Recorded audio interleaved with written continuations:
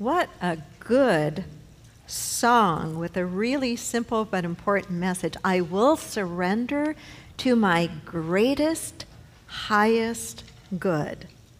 I will surrender to my greatest, highest good. Touch your heart. And softly say that with me. I will surrender to my greatest, highest good. And one more time.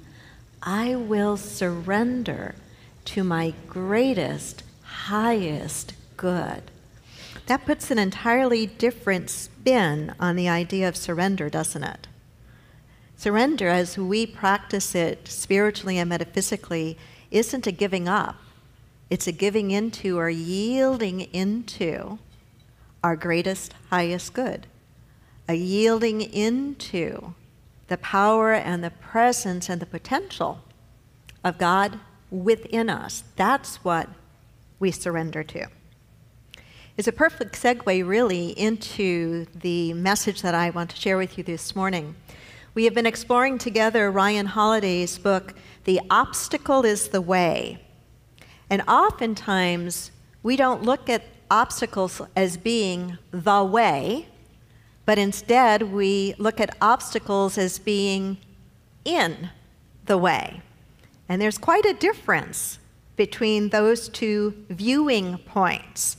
The viewing point that says the obstacle is in the way, and the viewing point that says the obstacle isn't in the way, the obstacle is actually the way. The way.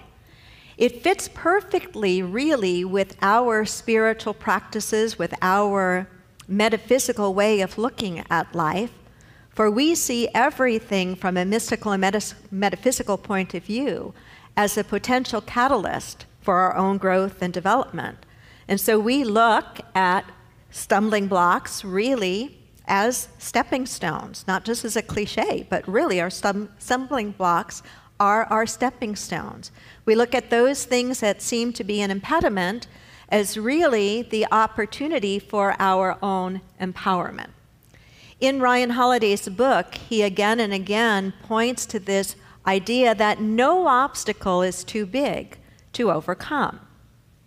I've challenged you throughout this series to come to church on Sunday morning with your biggest obstacle, and to really keep that in your mind as you listen to the music, as you meditate, as you listen to the message, and as you listen to what God is saying to you while you're in this very room. So let me ask you a question. How many of you do have an obstacle that you are working with in your life right now? Excellent. You're in the right place. You're in the right energy. And paying attention not only to what is happening around you, but what is happening within you, you will find the way to get to the other side of whatever that obstacle may be.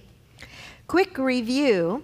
Ryan Holiday suggests that there are 3 disciplines that are necessary in order to experience obstacles as the way and not in the way. The first 2 are the discipline of perspective and the discipline of inspired action. Today we're going to take a look at the discipline of will, but I want to circle back and make sure we're on the same page, because the discipline of perception and the discipline of inspired action are key, are absolutely key. So the discipline of perception is the discipline of how we choose to look at whatever it is that we are calling a great big problem, a great big obstacle. And it doesn't matter where that obstacle is in what area of our lives.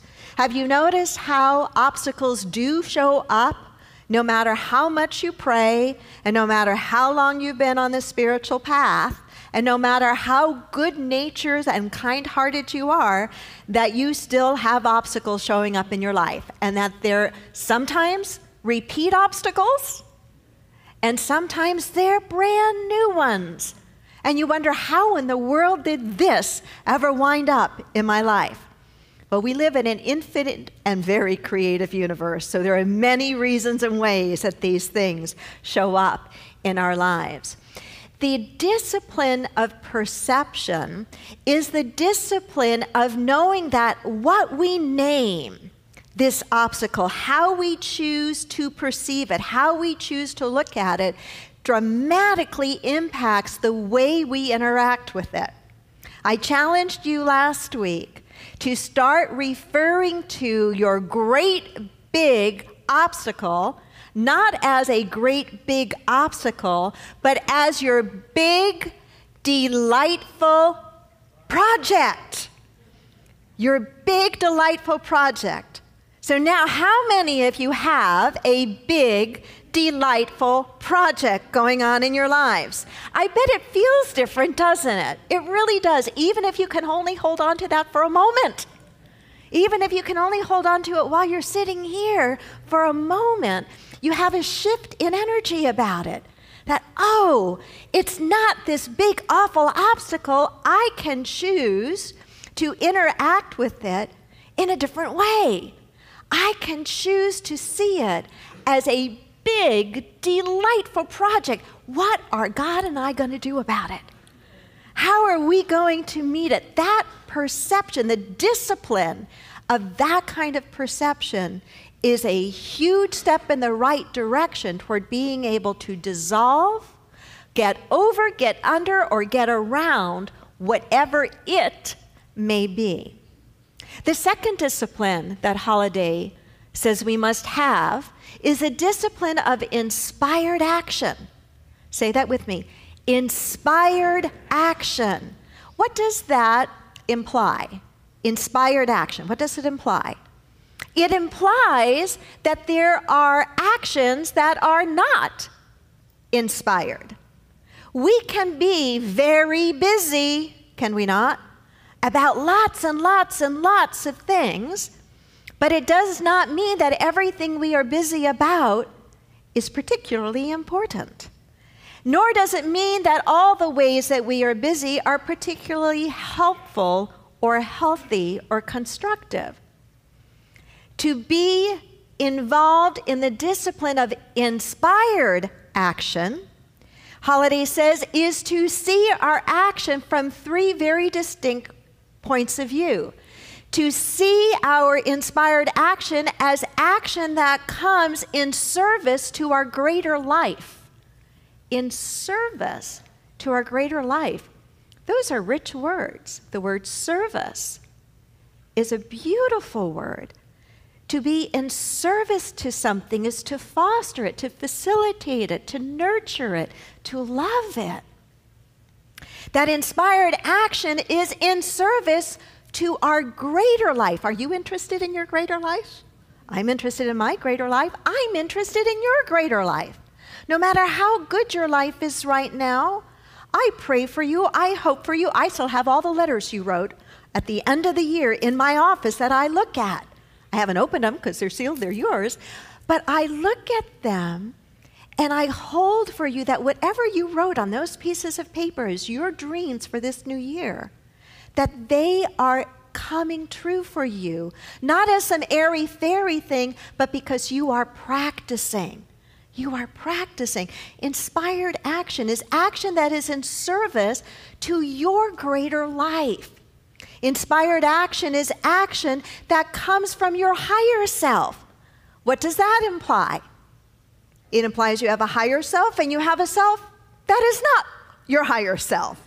You can call it your lower self, you can call it anything you want. We all know this resides in us. We all know that we have the light of God, the light of the divine within us, unlimited potential within us, the God presence within us, whatever we want to call it. And we also know that we have other aspects of ourselves that we sometimes meet when we are angry or upset or when life isn't going our own way, right?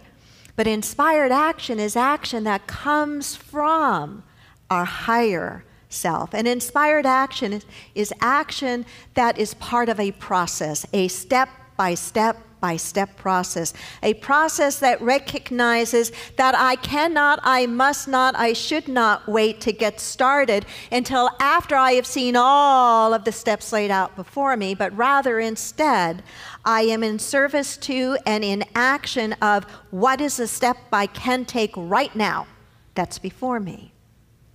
And so we move into the third discipline, the discipline of will. Say that with me. The discipline of will. You know, the word will kind of gets a bad rap in New Thought. And I was thinking about that. Why do we have issues with the word will? Kind of like we have issues with the word control and what it represents. There is a place to be in control. I prefer the word mastery myself than control, but there is a place for that, just as there is a place for surrender. So why do we have issues with will? I think that sometimes we have issues with the word will because we think of stubbornness. That a person who is willful or has willpower is stubborn. How many of you just wish you could people your life with more and more individuals who are stubborn? You'd love to marry or be in partnership with a stubborn person. You want to work for a stubborn boss. You want to have stubborn neighbors. You want to have stubborn in-laws, and you want stubborn coworkers, right? Why not? Because stubborn's not very pleasant, is it? It's not a pleasant energy to be around. It's not a pleasant energy to be around. So I was thinking, well, what's kind of the difference between stubborn and willpower? And I think that stubborn really can be described as want power. Stubborn is about no, digging your heels in, even when you know you're wrong. Right? Digging their heels in. Whereas willpower or persistence is really about that deep yes that comes from our gut, that comes from our soul, that comes out of our knowingness that somehow, some way, God and I can make it through, around, over, or under, or past whatever this big, delightful project is that's in my life right now. Couple of statements from Charles Fillmore, the co-founder of Unity, and one from Ernest Holmes, the co-founder of the Science of Mind teachings. I want to really make sure that we're on the same page, that will is a good thing, that will, rightly used, is a good thing, and what will actually is. According to Charles Fillmore, will, number one, is one of our 12 powers. Charles looked at Jesus' 12 disciples, mystically and metaphysically, as representing 12 very important spiritual powers or faculties. Some of them are the faculties of faith, the faculty of imagination, the faculty of love, the faculty of release. One of them is the faculty of will. And he looked at the disciple Matthew and how Matthew was in Jesus' life and what the word Matthew, coming from the ancient languages, meant. And he believed that Matthew represented will. And this is what Charles Fillmore wrote about will. He said, the will is the executive faculty of the mind, the determining factor in man. The executive faculty of the mind, the determining factor in man. What man wills or decrees comes to pass in his experience. And then Charles goes on to quote part of the book of Job, thou shalt decree a thing, and it shall be established unto thee. The will is the center in mind and body around which revolve all the activities that constitute consciousness. It is the avenue through which the I am, which is the name of God within us, it is the avenue through which the I am expresses its potentiality. The use of the will is very important in making demonstrations. The word demonstration was very popular during the early days of metaphysics. The word demonstration simply means to bring into physical form something you were working on. Another word for it is manifestation or achieving your goals. And so Charles is saying that this right use of our power of will is essential in our being able to manifest that greater life, we could say, to be able to manifest the good that we are desiring in our lives. Here's a little bit from Ernest Holmes, the founder of the science of mind. He writes, will is the conscious directive power of the intellect, and as such has a very important place in the creative order. But in no case is it to be used as though it could force things to happen. It is not to be used to try to force things to happen.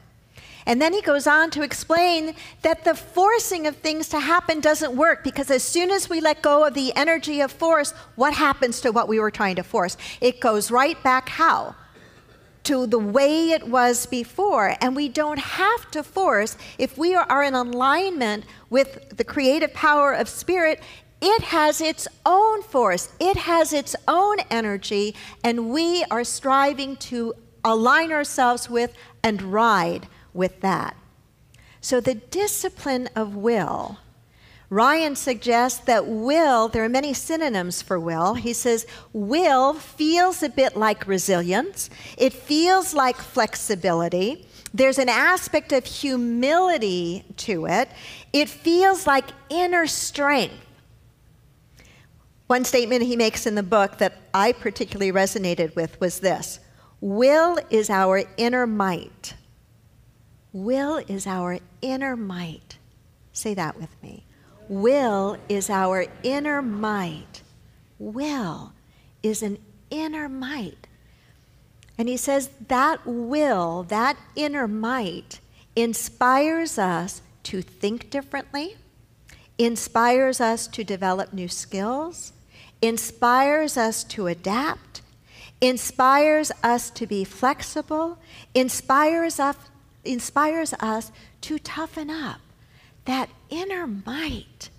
You have more in you than what you have yet expressed.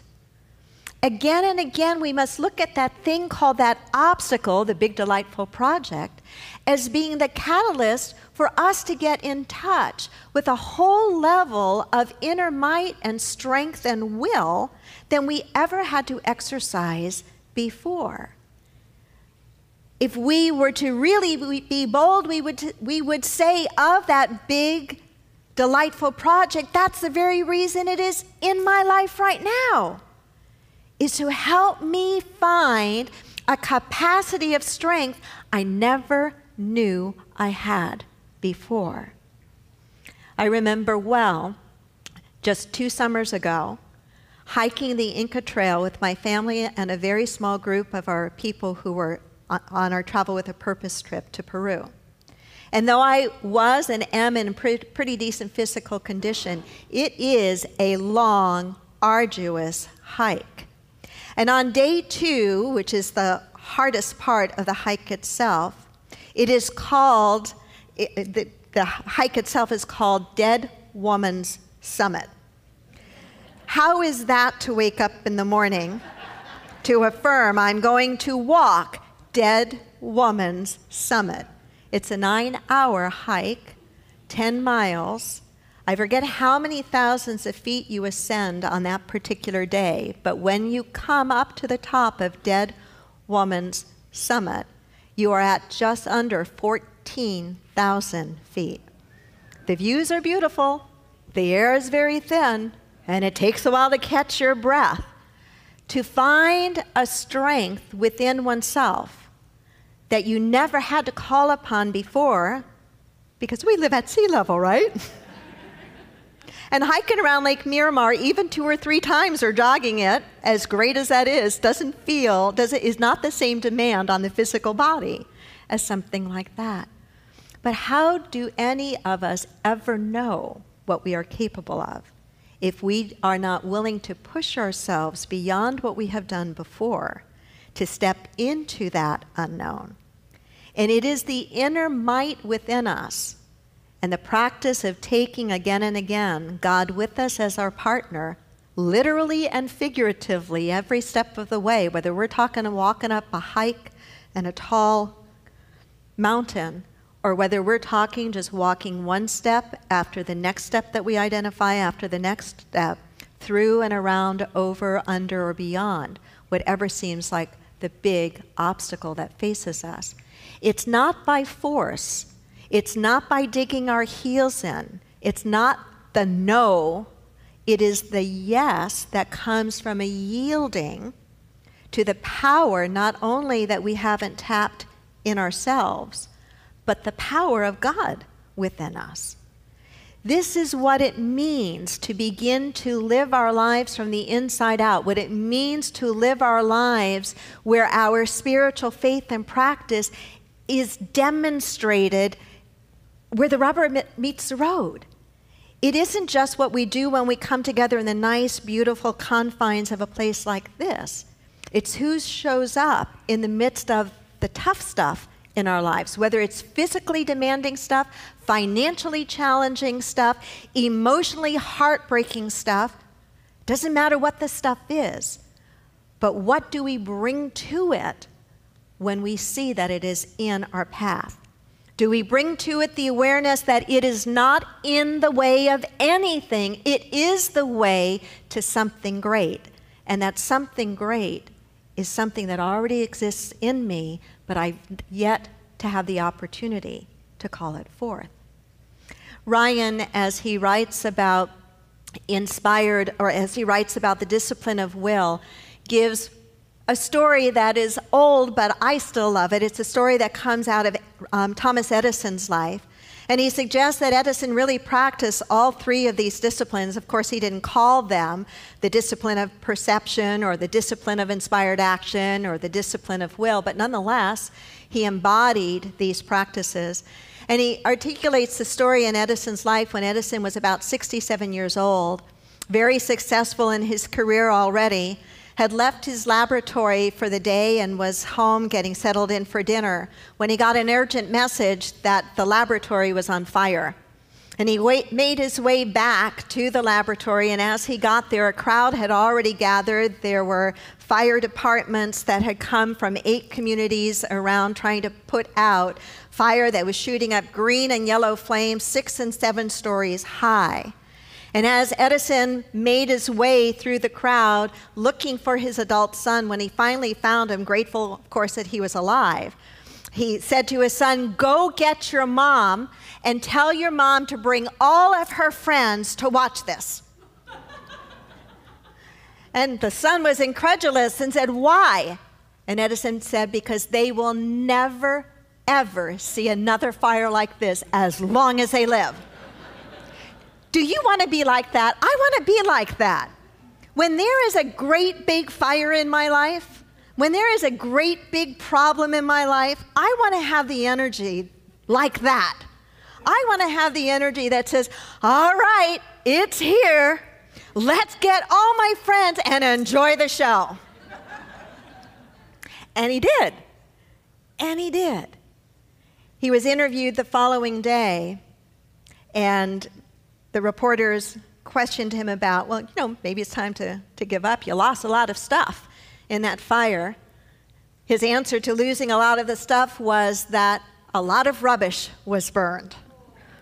Well, I'm sure there was some rubbish burned, but there were prototypes burned and important papers burned and all sorts of things.